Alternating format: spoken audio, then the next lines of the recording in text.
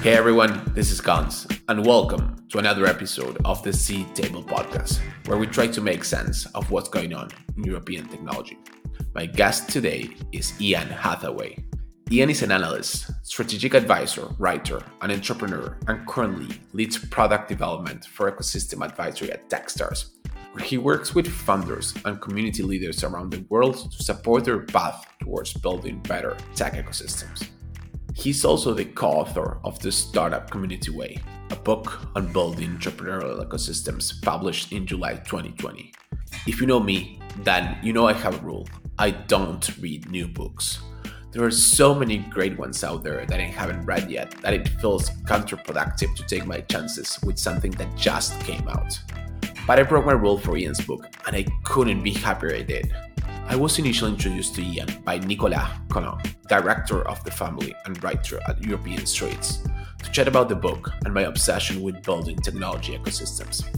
That said, Ian is a fascinating guest, so this conversation ended up covering so much more. We start by discussing why artists don't like when people fuck with their art and Ian's writing process. Then we go into the book, why startup communities are complex adaptive systems, and why everyone should play positive sum games. After that, we move into Europe's technology ecosystem, underrated hubs, and policy suggestions, and we wrap up the conversation by talking about coaching and how it changed Ian's life. If you are as obsessed about writing, entrepreneurship, and startup communities as I am, then this conversation won't disappoint. I hope you enjoyed as much as I did.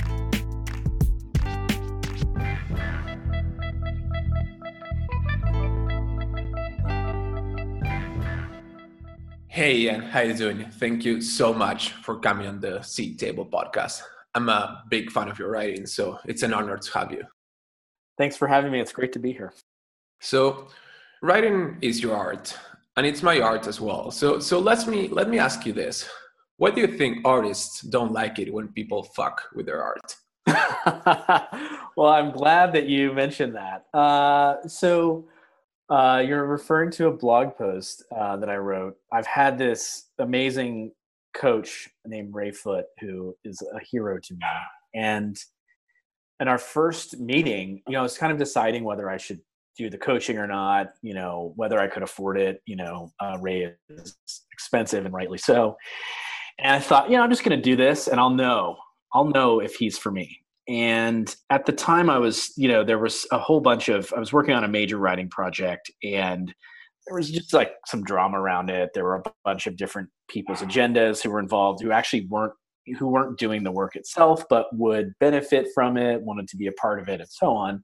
And it was really causing me a bunch of angst. And so I talked to Ray and he said, in this first conversation, he said, I checked you out and, you're an artist. And I said, okay. And he said, well, writing is your art and you're pissed off because people are fucking with your art. And it just like blew me back. And he's right. Art is my writing is I do many things, but my writing is my craft. And because of that, I don't like it when people fuck with it. Very similar to how founders feel about their companies, about their products, right? And so that's like a lifelong framework for me. It's like knowing what your art is and realizing that you don't like it when people fuck with it. So in your blog, you're a very prolific writer and you wrote this book, which is the reason we're talking. But in your blog, you do this extremely data-driven deep dives on technology and startups. But you also write very personal things like this post you mentioned. You cover sleep, turning 40, parenthood, art. Have you thought about why you cover these things and how do you balance these two sides of your persona? So I have realized, it's writing about personal things is really an embrace of who I am. Not everyone is meant to be that expressive about their personal life, feelings, thoughts, but it's me, it's authentically me. My leadership style is to be vulnerable, right? And what that means to me is being transparent, not only talking about the good things, but really talking about the things I struggle with. And through that, it's I'm expressing myself, which is me, but there's a broader hope, which is that someone out there who maybe is more reserved or doesn't feel like they can express themselves openly, maybe they'll be seen through that messaging. My co-author, Brad Feld, who is a remarkable person, he's most known for the success he's had in business and entrepreneurship and as a VC. But to me, Brad's transparency and the raw emotion that he talks about, particularly around mental health and depression, is what really resonates with a lot of people. And I feel like maybe by osmosis or just observing that, Brad shows people that it's okay, even for people like him, to talk about weakness, about vulnerability. And so, yeah, for those reasons, I feel like it's just a part of who I am and what I want to write about. And it's interesting. So as much as I love some of the intellectual stuff I write, and as much as I can be impressed with some insight I've created, those are the posts that people actually respond best to. I guess we're all humans. Is that a leadership style you developed over time, or that you mimicked from Brad, or how did it came to be? No, as I said before, I believe it's part of who I am. And so it's more of an embrace of, instead of being a leader that is maybe typified in movies or in business books, that's who I am. And what I've learned is that, and maybe where some of this encouragement has come, is really from the people that I'm leading, their response to it.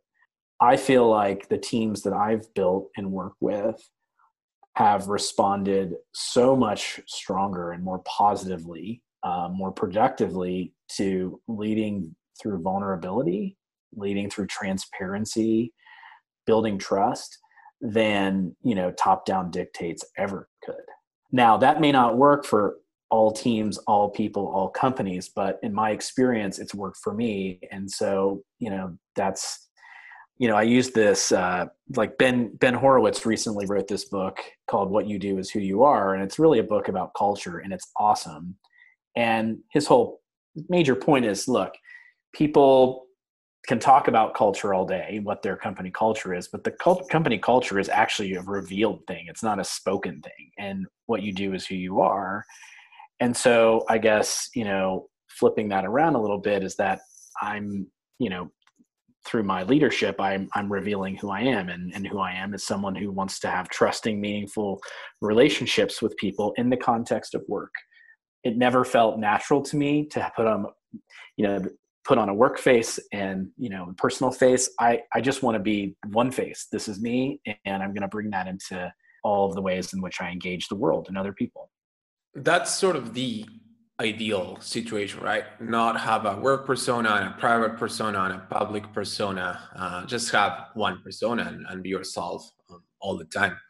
But it's very hard to do. Like I try, and I think I am very much privately like I am in public, but it's still hard. I still see this sort of dissonance between the two. Why do you think it's so hard? Well, I can speak from my experience. It was always about wanting to do what I thought other people wanted me to do. And I don't know what it's like to be other people, but I can tell you that not being my authentic self is painful. I can feel it in my body. There, I guess you would call like a psychosomatic response where it just doesn't feel good to me. And so I would do things, and I continue to do things that feel wrong to me that I think someone else wants me to do. My mission is to do less of that. But I feel like the feedback I'm getting, that if you can lead with the courage, I'm using this word vulnerability, like I lead with that. Sometimes it's scary. Sometimes you think, man, what if I get rejected? There might be, a manager, leader, customer, client who doesn't respond well to that. But I feel like the response has been almost entirely positive. Like, even there are moments where I'm like, oh shit, this person isn't going to like that. And then they do. And it breaks them down. And then they kind of lift that, that armor that they have in that second persona. So I don't know. Sometimes I'll get it wrong, but mostly it's been right. And I think back to your question about why is it so hard is that people fear rejection. They fear reprisal, and they're assuming that other people don't want to, to lead in the way that I described. And I just actually anecdotally, I think that's incorrect. Yeah. Awesome. Thanks for playing with me on this one. Let's go back to, to writing a bit. So I'm very curious about your writing process and what's that like. Specifically, how do you collect and digest information? And the reason I ask is that I got a ton of value from the reference material in your book, on top of the book, of course. And that's not normal. I usually skip those references or don't even care about them. Mm-hmm. Well, so we can get into my background a little bit later if you want, but I like to describe it as I took the scenic route into tech and startups. So I'm actually an economist. The first phase of my career, I worked for big economic policy institutions. So I was an economist at the Federal Reserve Bank in San Francisco, the World Trade Organization in Geneva, Switzerland. So that's kind of the background I come from. So I was trained to be thorough and accurate. And part of that process is reviewing everything that's, to the extent you can discover it, everything that's been said about a topic. One of the limitations of the startup world, and we can talk a lot about analysis in the startup world, is that people move quickly. There's a lot of inductive reasoning involved, like, hey, I've got some data, it tells this story, this is the truth. And I actually think inductive reasoning is a good way to go through life, but you also need, it's the dynamic between the deductive, the top down, using theory to guide. So my process for something like this is, I cleared a couple months of my schedule and said, okay, time to learn everything there is to know about entrepreneurial ecosystems, what people are saying. And so it's a process that's emergent, right? As I read more, it leads to other linkages, and that leads to new ones. And so lots of reading, lots of digesting, note taking, lots of talking to people who are living this, who have opinions about it, following blogs, that sort of thing. It's a very nonlinear process. So in order to absorb, this book could have, from beginning to end, it was 3 years. It's not as if, I and Brad were working on this nonstop for 3 years. In fact, there were 2 huge hiatuses involved. And I'm okay with that process. Some people would like to sprint things through. I could have easily gone through this research process and said, okay, I think I can at least synthesize everything that's going on here and put it in a more dressed up framework than maybe a typical business book, and then put it out. But we wouldn't have said anything transformational. It wouldn't have been as good. And so while there can be pressures, whether it's internal or external, to move quickly and say things quickly on an established timeline, I'm a way more patient. And I bring that into everything I do. And so my result was, well, going to read a lot of stuff, going to reach out to interesting people, going to follow the evidence where it goes. It's going to throw away a lot of words. I think we threw away something like 60,000 words, which is actually an entire book. It's just still sitting there, could be turned into lots of blog posts and stuff. And that's okay. I'm okay with that process.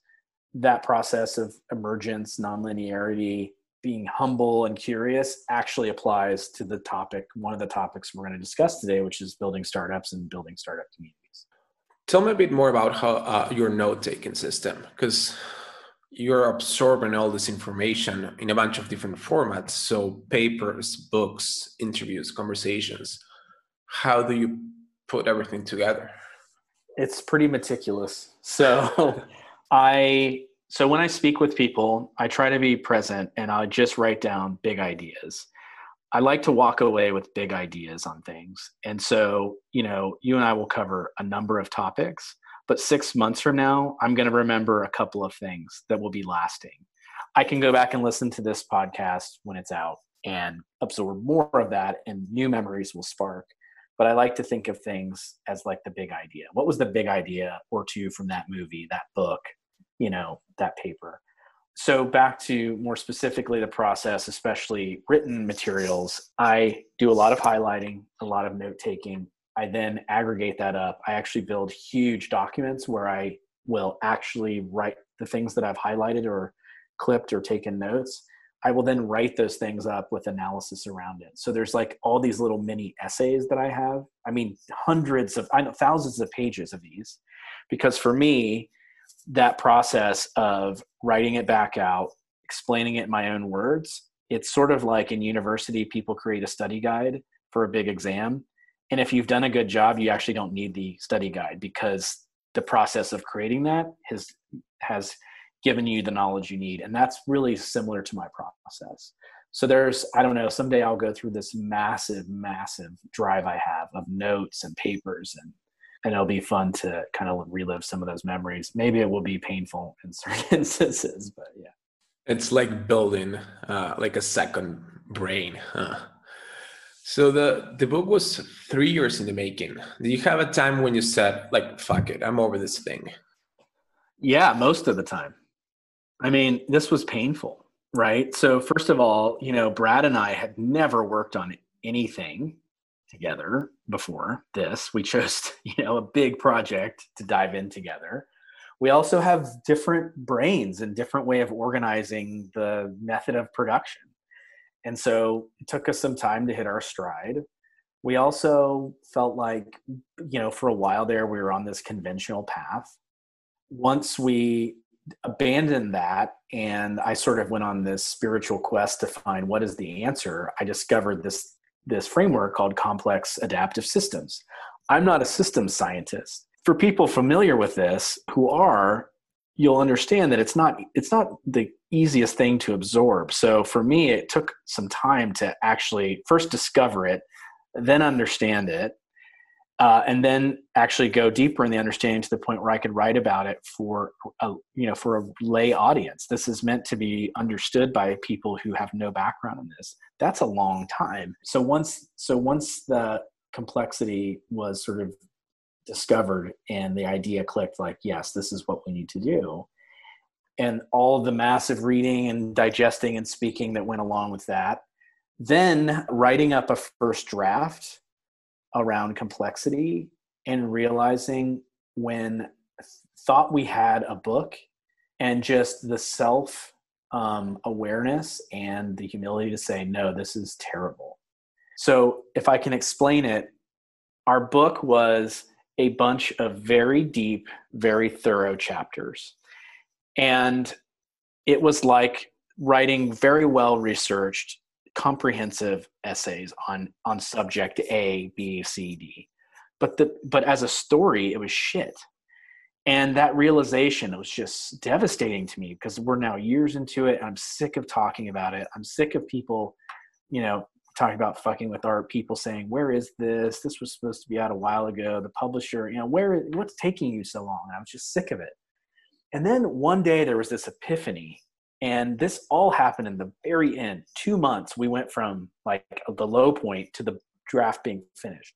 What we did was we said, okay, here are the chapter names. Let's write a little summary. And here's all the subtitles and a little subsections within the chapters and what they say. We literally put them all into a matrix in a spreadsheet and just stared at it and thought it. And we played a little chess game. It was a Google Doc. So Brad and I, I was living in London. He was in Boulder, Colorado, so that we could work collaboratively. And we just started moving the little pieces around, and all of a sudden a story emerged. And it was like, getting the chills talking about it. And then boom, we had a book, and we wrapped it up and got it out as quick as possible. That was still another, 8-9 months till the book came out, but it was just like this moment. And that's the thing that is fascinating about, I even wrote a blog post about this. That's, that process is a complex system. There's constant pressure being applied. It seems like progress isn't being made. And then boom, you go through a phase change. One day we did not have a book that anyone wanted to read, and the next day we did. And so this was a nonlinear progression. And that's a huge lesson for entrepreneurs, community builders, which should feel familiar to them. We've been hinting at the book and what's it about for about 20 minutes now. So before diving deeper into it, can you lay out the central message of the Startup Community Way, and then we'll dive into it? Yeah. So the central message is that, well, there's maybe two. The first is, why do we care about startup communities? Startup communities exist so that entrepreneurs will succeed. It's about a group of people who are committed to a place and a time and to the cause and just want to be helpful. The central thesis of the book is that startup communities are complex adaptive systems, which means they're highly uncertain. They're not deterministic, right? Input A plus process B gets you output C and then outcome D. That's not the way these systems work. The reason why we felt it was a crucial time to do this was, so Brad wrote this book, Startup Communities, in 2012. It was really focused at practitioners, entrepreneurs, community builders, people working with entrepreneurs on a daily basis. It was kind of a what and a how about startup communities, how to get things going. As we've gone through this huge boom era for technology, entrepreneurship, and economic growth generally, a bunch of new actors have gotten involved. Not just the scope, but also the magnitude with which they're getting involved. Governments, corporations, universities, investors, all of these things are growing. Much more resources are coming at, well, a related but distinct concept of entrepreneurial ecosystems. And what we realized, was these organizations are engaging in a hierarchical, top-down manner, trying to control and not understanding the behavior of people, groups, and the outcomes in these systems, which are highly nonlinear, power law distributions, and so on. And so it was more than, look, one group is capable of understanding this bottom-up phenomenon, and the other group is not capable. It's that the organizational structures and incentives of the organizations themselves prevents them from engaging, or makes it more difficult for them to engage in this way. Even for, let's say, a corporate innovation manager or an economic development official who actually engages with the startup community, maybe in a non-official capacity as an individual, maybe they mentor, maybe they show up to events, they still are accountable to the hierarchy and the needs and the incentives of the hierarchy. And so our message is, we need to educate people. We need to educate that second group on that these systems are inherently uncertain. So when entrepreneurs and community builders say, hey, experimentation and failure, bottom up, we don't know what's going to work and what's not, it's hard to measure, all of these things that make those types of organizations panic. Our message is, this is inherent, and if you believe you're in control, it's an illusion. And so you've got to change the way you think about this and engage. And we decided that it was worth spending an entire book laying out that theory, explaining these phenomena as systems that are not deterministic, that can't be controlled, that have nonlinear outcomes, that the autonomous interaction of the people involved actually produces creative value in ways that we could never imagine, we could never plan, we could never predict. One of the things we have on the cover, the back cover, is that even Silicon Valley couldn't recreate itself today. So stop trying to recreate Silicon Valley. That's a whole other vector we could go down, but I'll sort of park it there. And that's kind of the grand message. One of the things that I got from your book is that despite this being or startup communities being a complex active system that are extremely hard to measure, extremely hard to understand, extremely hard to get from point A to point B because it's nonlinear, it all starts with entrepreneurs, right? Like, entrepreneurs are the center of it. And my question is, like, why entrepreneurs are not, say, capital, for instance, because everyone thinks about this talent and capital relationship as a chicken and egg problem, but you don't. For you, it clearly starts with founders. Well, this could be an entire hour discussion. Let me just say a couple of things. If I took $1 billion in venture capital and dropped it off in the middle of Antarctica, would we have high productive entrepreneurship? No, because the other resources are missing. Secondly, I know that's a ridiculous example, but it's helpful to make this point. And this is, by the way, it's not to dismiss the concerns of entrepreneurs in many regions where there are many of those other resources, but capital is missing. That is a real thing. But our overall message is that's one resource. Secondly, it ignores that capital tends to follow entrepreneurial success. There are very good reasons why, especially if we're talking about high growth, venture-backed entrepreneurship in particular, there are very good reasons why that concentrates geographically. We see some diffusion in that going on in this latest cycle.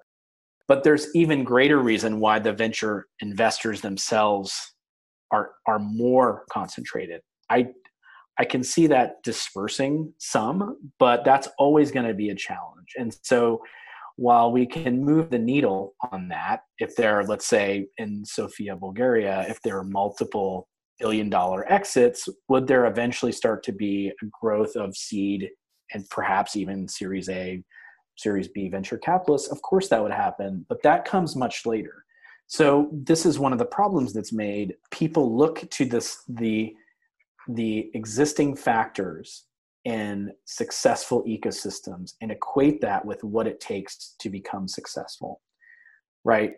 Venture capital developed throughout the 70s and 80s in Silicon Valley. Technological success preceded that.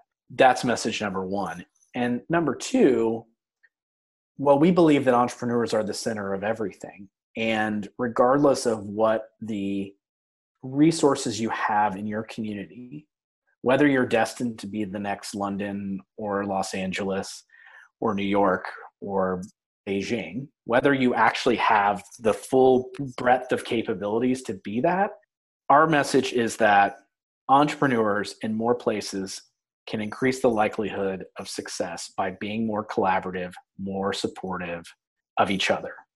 What success looks like will vary differently. The quantity, the velocity of that will vary. But importantly, this is something you're in control of.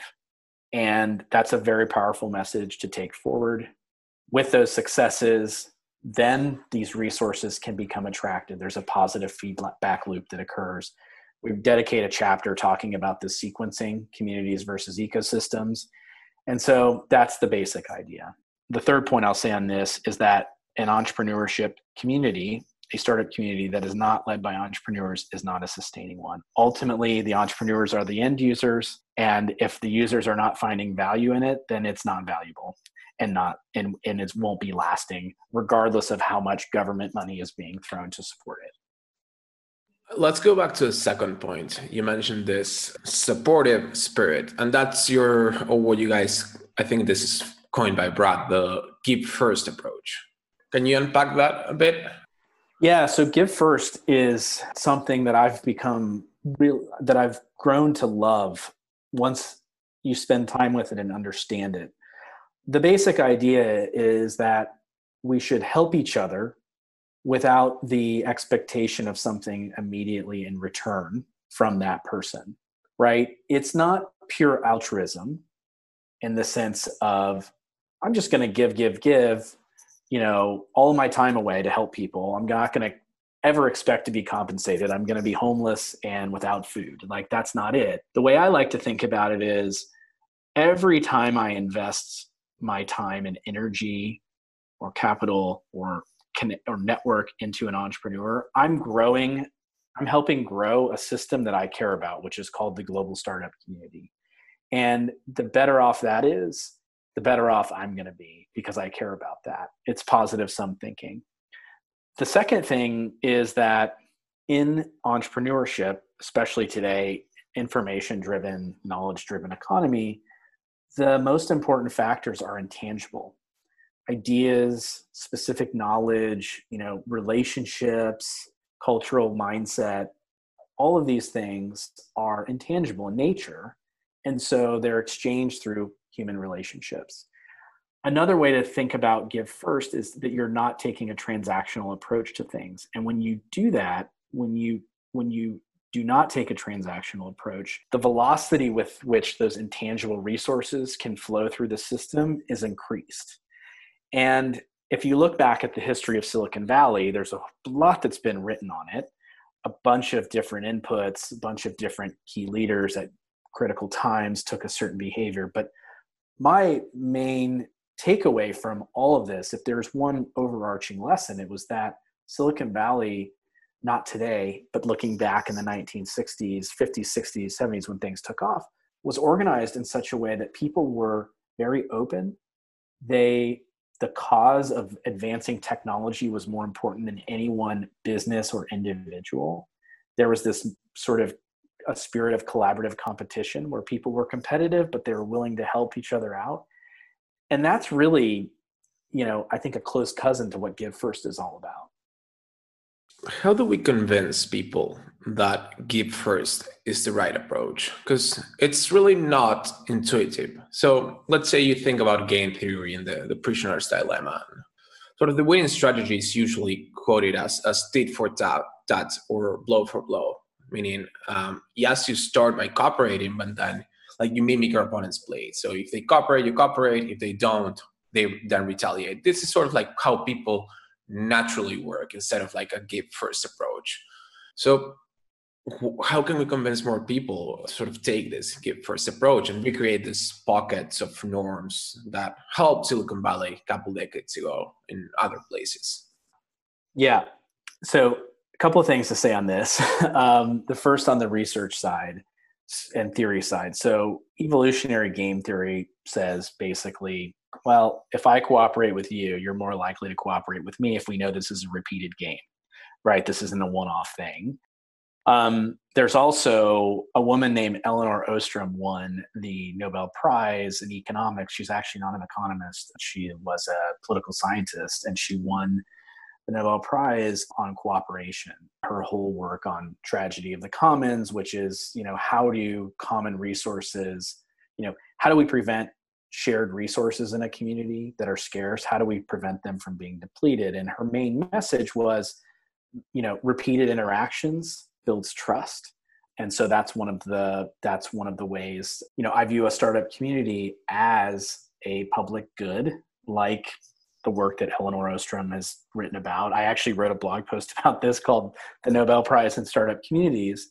So I believe there's sufficient theory and even empirical work that talks about repeated interactions, engaging with a positive sum mindset will lead to greater cooperation.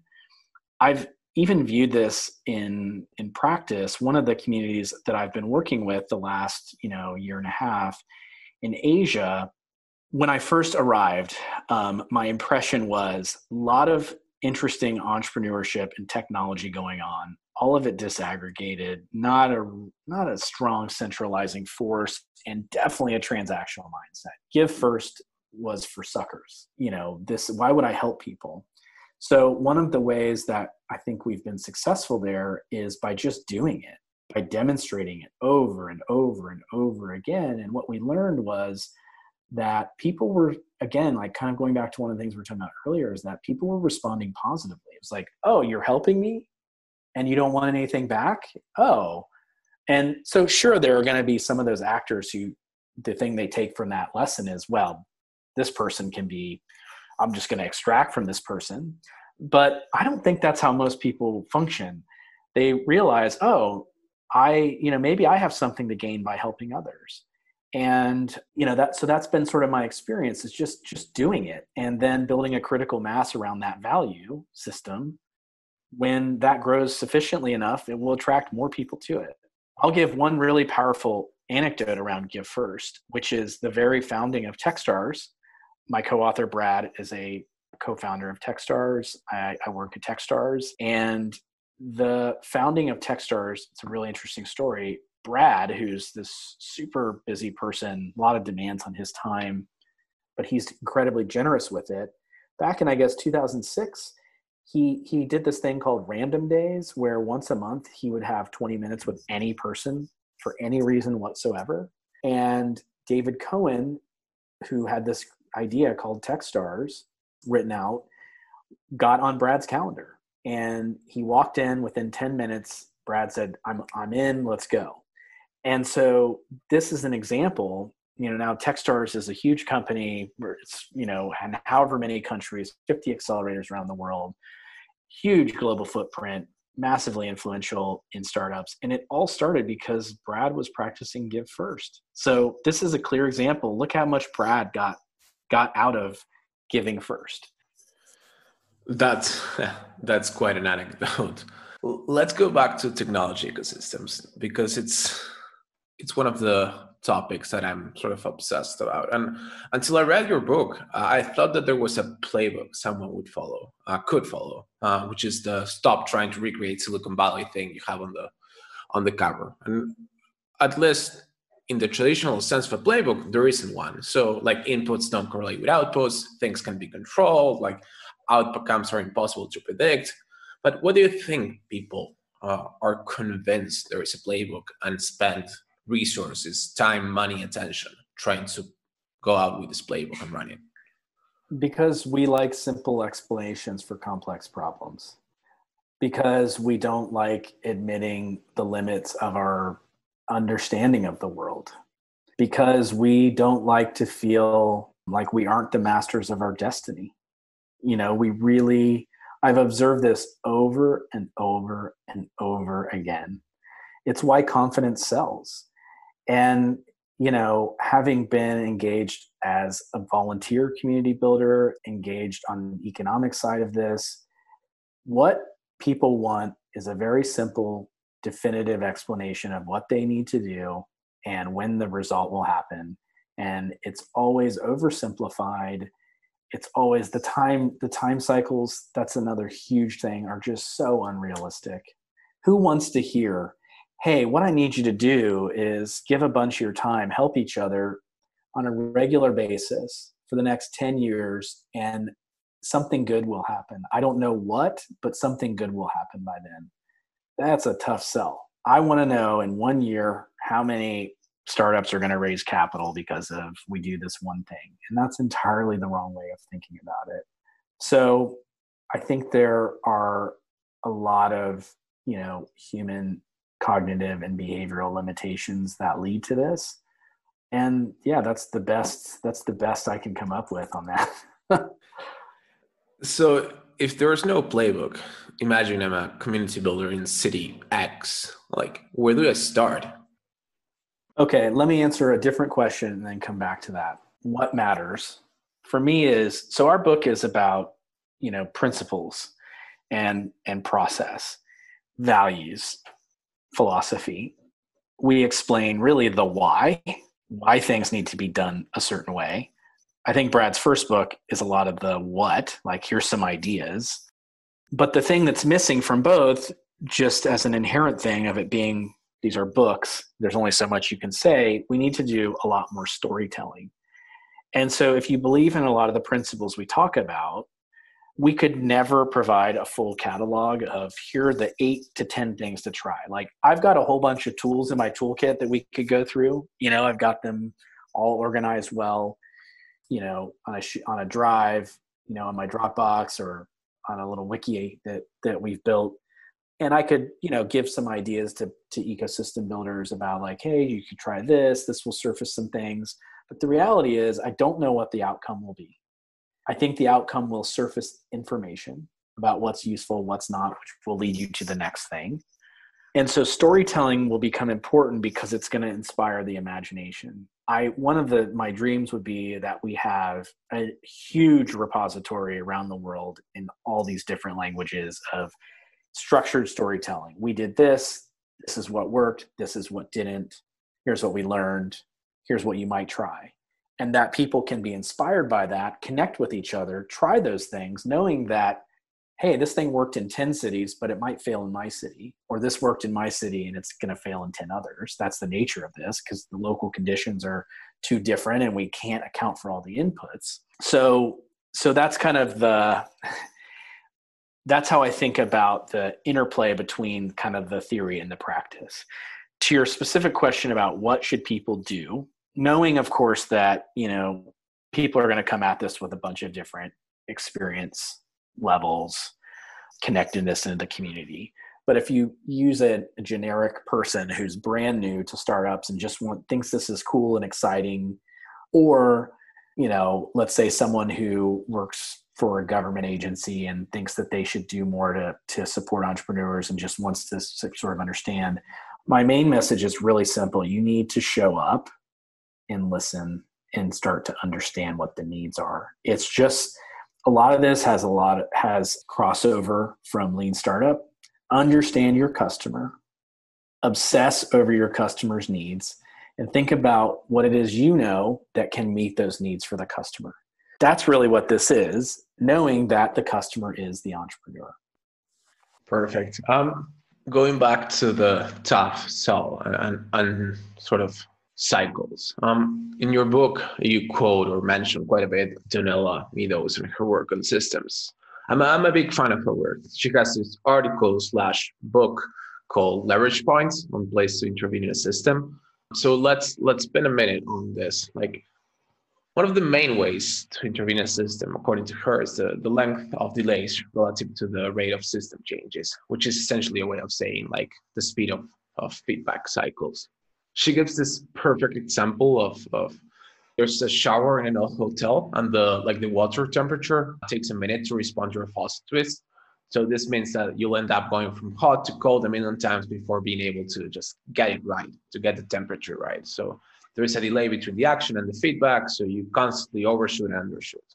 So this is a long preface to say, like, in a system with long nonlinear changes and like slow cycles, how do you deal with measuring success?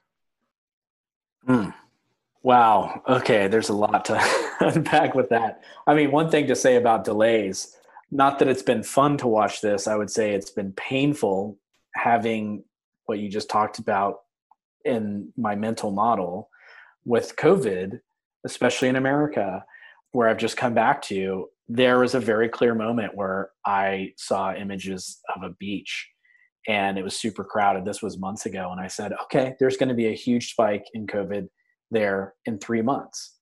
And the reason 3 weeks, the reason the beach became crowded in the first place is because the initial lockdown muted the spread of the disease. The hospitals, which were going to be overcrowded, were not crowded. People not realizing the counterfactual is, well, the reason they're not crowded is because we shut down the economy and society. So then they decided, well, that's no problem. And so then they went out and pretended like things were okay. So there are these delays in action and impact. And then sure enough, one by one, all of these communities, huge spikes in COVID.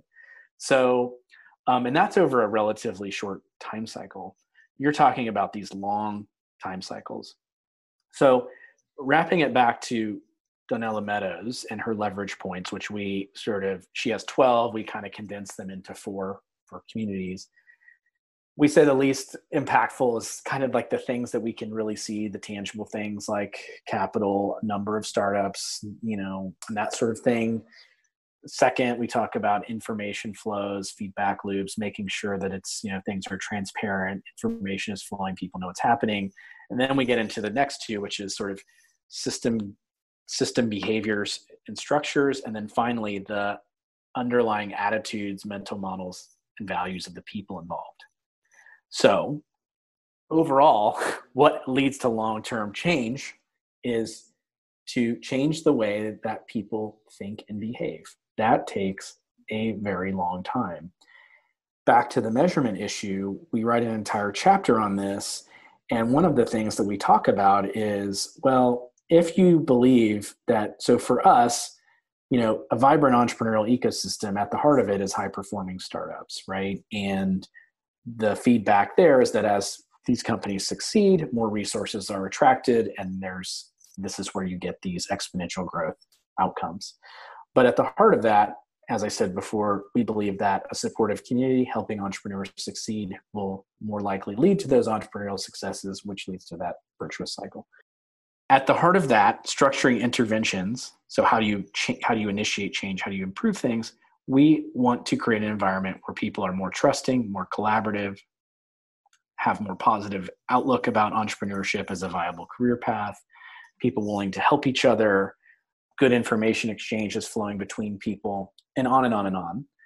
The best way I've worked out to do that is the good old fashioned way of surveying people, following them over a period of time, structuring that data collection around those interventions, seeing how people are responding to certain things versus others.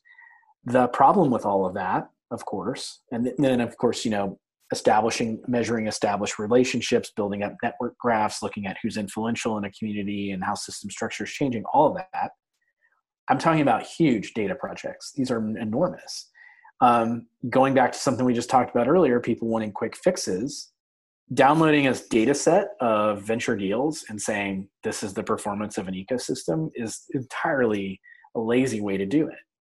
I've done reports where we looked at venture capital by city, and I'm very clear of saying, this is what I'm measuring is venture capital by city. I'm not talking about the underlying performance of a community. And besides, that's a temporal outcome to begin with. We care about the process. So the harsh reality is that just like the changes that matter most taking a long time to unfold, so do the measurements. We have to measure the way people think and behave.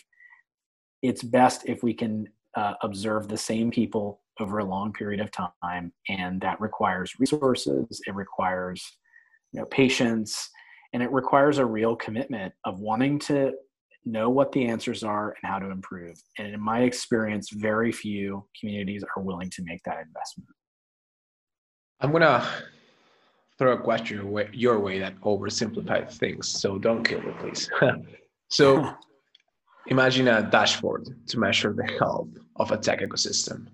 What sort of KPIs will you have, and which timescales and what warning labels will you have? A dashboard of KPIs. Well, I mean, you could easily ingest some of these quantitative things we talked about, right? You could get at some quantities around startups who have raised funding. When people count startups in a community, it gets tricky because they'll pull from like Crunchbase, and it's not clear that's a stock, not a flow. And many of those companies have failed, but we don't register that. So that's a whole other thing. And we could talk about, things. I mean, I've built these dashboards, like we maintain some of these dashboards at Techstars. And, it's things like number of engineers, college graduates. If you want to take it internationally, we would look at things like system of laws, macroeconomic stability, percentage of high tech companies, a whole bunch of things, companies that are in the global Fortune 2000 or whatever, all these factors we can gather. We also look at things like quality of life and that sort of thing. These are cross-sectional comparisons. We do them at the city and country level. However, the dashboard that I would want, the dream data set, is to really have well-populated samples on the qualitative things. Things like, how easy is it to get an introduction to a credible investor? How easy is it to find a co-founder? I view the ecosystem as a platform for entrepreneurs to find the resources they need. So it's really about the ease or the difficulty with which it is to find those things. I'd also want to get a sense of attitudes, like, do people believe in this notion of give first, right? Are entrepreneurs viewed as, is ambition viewed favorably in society? Because ultimately, if you believe in the system, you have to look at how the parts of the system are interacting. That's what describes system performance, not the parts. So the first thing I talked about is the parts. You got to somehow get at the interactions. Hard to do. But at the root of this are human beings, and we are complex individuals. And so we're emotional beings. We have limited rationality. And so understanding that the agents in this system are humans, understanding how they think and feel is important too. So very long-winded way of saying my dream data set is to create the dashboard you described, a lot of people collecting these data points, but then to complement that with credible data collection on some of these qualitative factors. It would be best if we could measure established relationships, actual, mentor, actual investor, actual former employee relationships, that kind of thing. But we could make some progress with surveys, assuming we talk to the right people. And so a mix of qualitative and quantitative is sort of the dream data set dashboard. I'm going to pull us out of the complex systems rabbit hole and let's go into Europe. So you lived in London for half a decade, right? Yeah. So you know a thing or two about the tech scene over here. So first, sort of general question. Are you long or short Europe? I'm long Europe. I'm actually I'm long everywhere, but I'm long Europe for a few reasons. Nothing against America, but I'm American, obviously. I think Europe is the best place to live. And as people are reevaluating what's important in life, I think people will embrace that more. My wife and I, we live in a beautiful place. We live in Santa Barbara, California, but we both were saying, when a big part of the reason we came home is so that our children could be near family. Both of our families are here, but we said, without a doubt, we're going to move back to Europe when our kids are older, because I think it's a fantastic place to live. There's a lot of talented Europeans who are spread throughout the United States and other places. Again, this crisis has people questioning where they are. If I were a European living in Trump's America through all the bullshit that comes along with that, I'd be thinking really hard about why I'm in that country, because of course it's much bigger than Trump, right? Trump is the result, not the cause. So there's all of that. To get a little more specific, one of the things there's two things I want to say about Europe, specifically what I've observed with startups, is that, remember, this is a long cycle. A lot of progress has happened in a short amount of time. People want to be Silicon Valley or whatever, the output of Silicon Valley today. It's just going to take a long time. You look especially at London, like it's one of the top 3 hubs in the world. There are other places like Sweden, even Amsterdam, like high output. Berlin has had a bunch of huge exits. Like, it takes a long time for then those successes to feed back through. London's had a lot of activity, but not tons of huge successes yet. I think there's going to be a bunch of them coming soon. Just takes time. And it's another 10 years for those to spin out into their own new things. The second thing I would say, this is, could be refuted, but I think that the regulatory nature of Europe, which has traditionally been bad for tech, could be a possible advantage as technology moves into more traditionally non-digital sectors, traditionally highly regulated sectors like finance, healthcare, and so on. My hypothesis is that Europe will be better positioned to deal with technology in highly regulated sectors because of its familiarity of dealing with those. That's a broad statement. We'll have to check back in 10 years or so to see if I'm right, but I view those as one of the things. So for those things, Europe being a great place, the diaspora, coming back, the fact that success is actually already happening. It's just too easy to look to Silicon Valley or Asia, these super capital intensive places. There are a number of challenges. I do believe risk aversion is one. There's a bunch of things that could be done around unlocking more LP capital into the local investment funds and so on. But I think Europe's great, and I think the future's bright. You mentioned Berlin, London, Amsterdam, Stockholm. What are some underrated European technology hubs? Well, couching this in my with the statement that I'm not really deeply embedded in any of them, so I don't want to overgeneralize. But just from some limited exposure, what friends and colleagues have told me, things I've seen with my own eyes and some data points, there are a couple ways to think about it. Which places are seeing demonstrable growth? So like Milan randomly is one of those. I think there's a ton of growth and activity there. I mean, it depends what you think about an underrated place. Like, are we assuming that we're saying London, Stockholm, Paris, Berlin, Barcelona, Amsterdam, are these all generally accepted as high performing hubs, but sort of underneath that layer, like I said, a Milan, I mentioned before Sofia, Bulgaria. It's a highly collaborative place. Ambition is high. People want to change. And you can't really understand that unless that's again, going back to that qualitative information. One of the things that I've observed is you can learn a lot by going to a place, spending time meeting with people.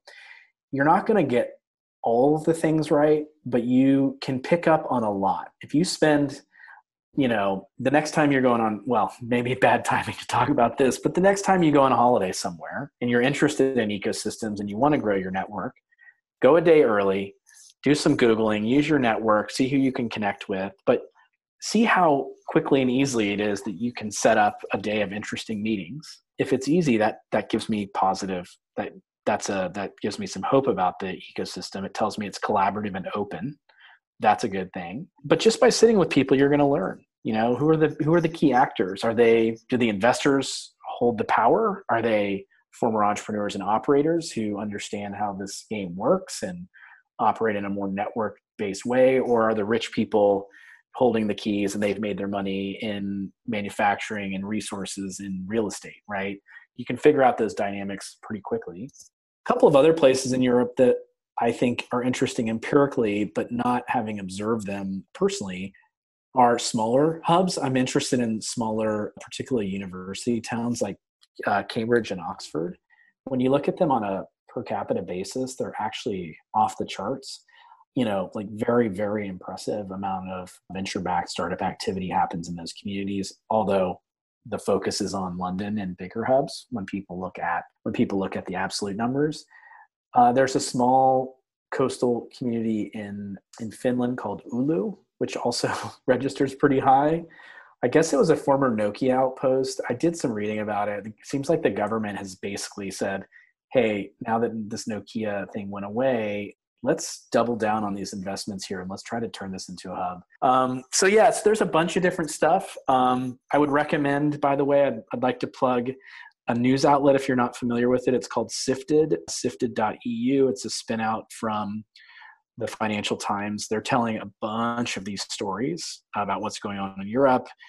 And I think what they're trying to create is unique globally in tech journalism, startup journalism. It's not about reporting deals like Crunchbase. It's about telling stories about what's really happening. And so that would be a good place to find out about what's happening around Europe. Yep, I'm a Sifted reader. I wrote a couple times for them, and I'm a big fan because they have this unique approach where it's not just X raised 5 million, and if you go to, let's say, EU startups, it's always the same iteration of company, and they do like raises, scored, snapped, and then the amount, and then the Series A seed, and that's all they write about, which provides zero value. Like I can get that from a spreadsheet. Yeah, and I think, and also too, just recognizing the unique culture in Europe, which is, I think the American way is to be loud about funding rounds, right? In Europe, people are more reserved about it. And so if a publication, not to say that TechCrunch is entirely this, but a lot of it is about funding round announcements. And so if it's built around that, that's what becomes prioritized, rather than building great companies. And so I think for those reasons, it's important that it's a European voice. A lot of Americans don't understand that. Like, for example, in France, I learned that an accelerator with a demo day actually a challenge culturally, because many of the investors like to feel that they're getting exclusive access to companies. Whereas a demo day, being extremely open, that's an American thing. And sometimes we Americans, some of the values from entrepreneurship that we've exported around the world are positive. We have less of the legacy of the aristocracy and other, long family histories as kind of the old Europe. But but some of them are okay and they're going to be lasting. And so I think having that unique European voice is great for the community. Yeah, absolutely, absolutely. One thing that I appreciate from TechCrunch is their work around regulation. They spend a lot of time trying to distill that for audiences. And you mentioned regulation being sort of one of the reasons you're along Europe, or how Europe can learn from regulation. So you also wrote this post on 5 lessons for policymakers in the US. What would those lessons be for European policymakers? Oh, yeah. So I recently wrote a post which was targeted at US policymakers from the Startup Community Way, 5 lessons for US policymakers. But I think this applies generally. The first is thinking in systems, right? So don't take this reductionist approach, which we apply to a lot of policymaking, a lot of economics models. You got to think in systems, focus on the integration of the parts, not the parts themselves. It's not just about having more accelerators, incubators, investors, programs, whatever. It's about how is this whole thing coming together and performing as a group. Second thing, recognizing there's more than one type of capital. In the book, we talked about the 7 capitals. We discussed that a little bit earlier. People are really focused on financial capital, which, by the way, let me remind people, the best type of financial capital is revenue from customers, not equity financing from investors, and on and on. So a number of these capitals, like institutional capital, physical capital, is actually in the domain of governments. And one of the things that governments love to do is invest in beautiful buildings, not realizing that, hey, actually your tax and regulatory policy needs work, and only you can change that. Other people can build buildings, but the allure is that it's a sexy thing and people get in photo opportunities in newspapers for that. The third thing, which is very related, support people and networks over buildings and programs. And so basically, look, this idea that in the knowledge economy and fast moving startup world, look to enable individuals who have credibility in the community, have existing networks. It can be as simple as asking them what kind of obstacles are in their way. It could be funding those types of bottom-up organizations rather than sticking a new government program in from the top down, which has typically the effect of it's the wrong thing. And because it's so overly resourced, it sucks the oxygen out of the ecosystem and forces those effective but underfunded things to fail. Next thing would be push funding to states and localities. So in this instance, just, the further away that policymakers are from the actual end users, the less they know about, what's actually needed, how to capture feedbacks and so on. So pushing that out as far as possible. So fifth and final thing is to prioritize agile experimentation and learning over rigid planning and execution. So just the main thing there, we've talked about it a bunch, is these are complex systems. You don't know what's going to work. We've got some ideas about how we can surface those answers, but top-down approaches where you're expecting, input equals output is entirely the wrong way to think about it. So those 5 things apply to Europe as well. Package them up and just put them in Europe. Perfect. Yeah. And one extra thing that I'm going to add, which is understand the second-order consequences of your actions, which is part of your 5th one. But let's switch gears a bit and let's go into something we discussed at the beginning of the podcast, which is coaching. You've written about the importance of coaching and the role it played in your life. So I'd love to understand why you started looking for a coach and how he helped you. Yeah, so let me first juxtapose the difference between therapy and coaching. So I recommend both, unless you grew up in a perfect family, which most people don't. I certainly did not. Love my family, but not perfect. We have things from our past that, affect us today. Therapy is really about diving back into that past and saying, well, what made me the way I am, and how do I sort of forgive and release that trauma that I had as a child, right? That's essentially what it all comes down to. Coaching is more about forward movement. Where do you want to go? Who do you want to be? My coach, Ray, who I mentioned earlier, talks about the difference between advice, mentorship, and coaching. And a lot of these terms get mixed up. Advisory is me telling you what to do, right? Mentorship, I think, means a few, in the world of startups, when we use mentorship, we can think about advice as well. Like, it's basically non-paid person who's helping me, who has expertise in something. But mentorship more traditionally is, whereas advisory is do what I say, right? Mentorship is more follow what I've done. And that's why serial successful entrepreneurs make great mentors, because they have walked the walk. And it's not just the information they provide. Some serial entrepreneurs are toxic and have terrible advice and ideas. In fact, many do. That's probably the biggest challenge in Europe, is bad actors, actually, which we can take for granted in the US a bunch. But that's a whole other topic. Maybe we should have addressed that more fully. But so advisors, do what I say. Mentors follow what I do. Coaches they really are like a sounding board for you, and it's in that way it's like therapy. But it's also about forward movement. It's about you identifying what you want and someone holding you accountable for moving forward. One of the frameworks that Ray taught me, which I love, is separating my wants and my needs. Very simple. What you realize is that you put way too many of your wants into the need category. And when you have someone who kind of pushes that thinking and challenges you to be more clear about that, it makes the priorities, the priorities become more clear, and then you can put your energy into that.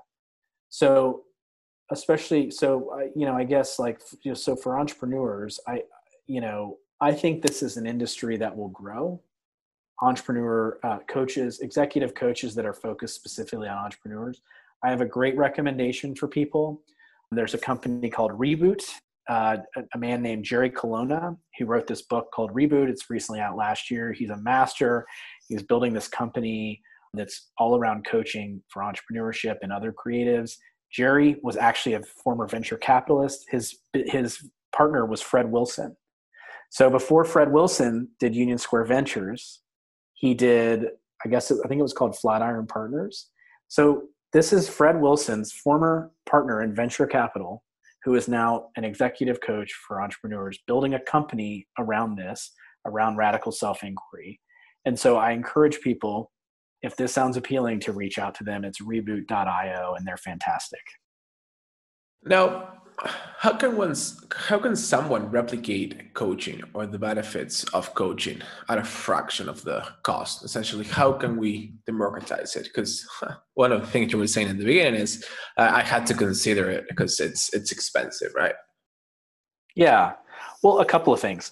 So first of all, read Jerry's book. It's, $20, 20 euros, and it's got a lot of exercises that you can follow. Secondly, folks can, you can do some of the training for coaching. There's a bunch of online modules. I'm actually starting one next month. Not that I'm going to necessarily become a coach, but I want to incorporate the lessons from coaching into my leadership and relationships, personal relationships. What they teach you is about deep listening. It's all about the other person and dropping your agenda. So that's useful framework to take into all aspects of life. The third thing is to build a community. One of the other things that a colleague of mine recently started, not my idea, I'm just participating, we have a leadership circle, and we get together one Friday morning a month, and we talk about our struggles as leaders. And, and sometimes I talk a lot, and sometimes I say almost nothing, and I'm in listening mode. And so we can coach each other, right? It's a lot easier to see someone else's struggles, where they're stuck and how they should move forward, even based on their own words, than it is for us to get ourselves out of our own traps. And that's what the whole thing is about. So it doesn't have to be, you don't have to retain a professional coach. You can learn these tools. You can self-evaluate through this book I talked about. You can pick up some of these methodologies along the way with self-study, just like people do with coding, and lots of other skills that they pick up. But then the key thing is about finding a group of people who want to engage in this way together. It's probably best that you're not working together, and you don't even have to be in the same industries, right? Like, this could come from different facets of life. I think people are facing many of the same struggles. So that would be my advice. I think that's a perfect note to end on. Thank you so much, Ian, for your time. It was great. Yeah, thanks for having me. It was a pleasure to be here. Hey, this is Gons again. If you enjoyed this episode of the Seed Table podcast, please let me know by leaving an honest review. If you want to get more good stuff from me, subscribe to seedtable.com. Seed Table is a weekly newsletter on European technology.